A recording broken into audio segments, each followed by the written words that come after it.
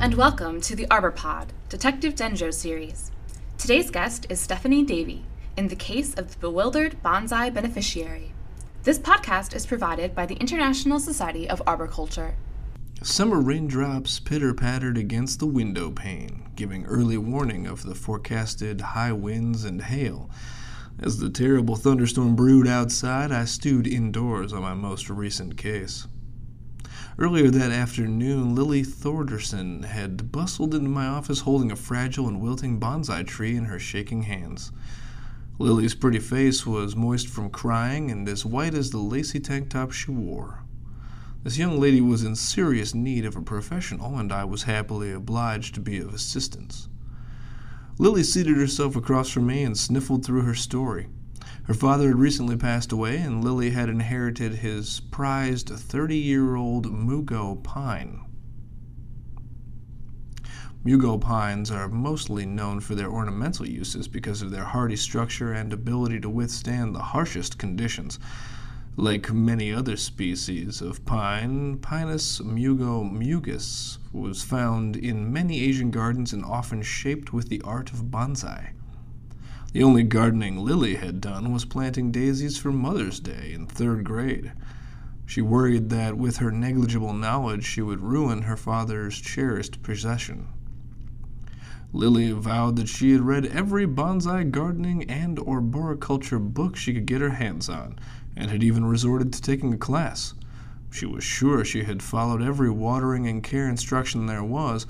Still, during the past few weeks, Lily's tree refused to flourish.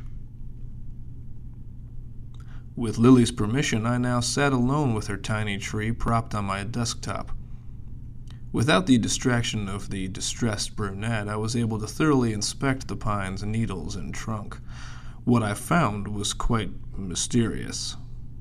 Some of the needles were visibly lifeless and straw-colored, perhaps indicating lack of adequate watering, though that was contrary to Lily's story. The old foliage seemed to be the only part of the tree that had suffered. The current year's needles seemed untouched and perfectly fine. Sometimes this effect is referred to as bottle brush. After a closer inspection, I found many branches partially defoliated, clearly indicating the possibility of a pest.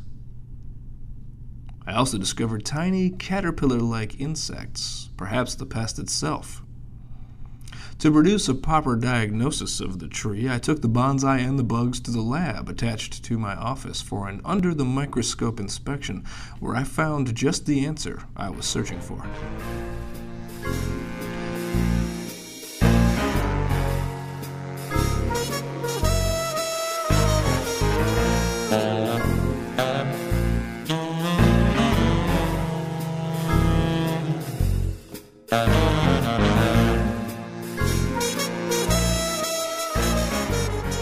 At first, the little tree confused me with its wilting needles.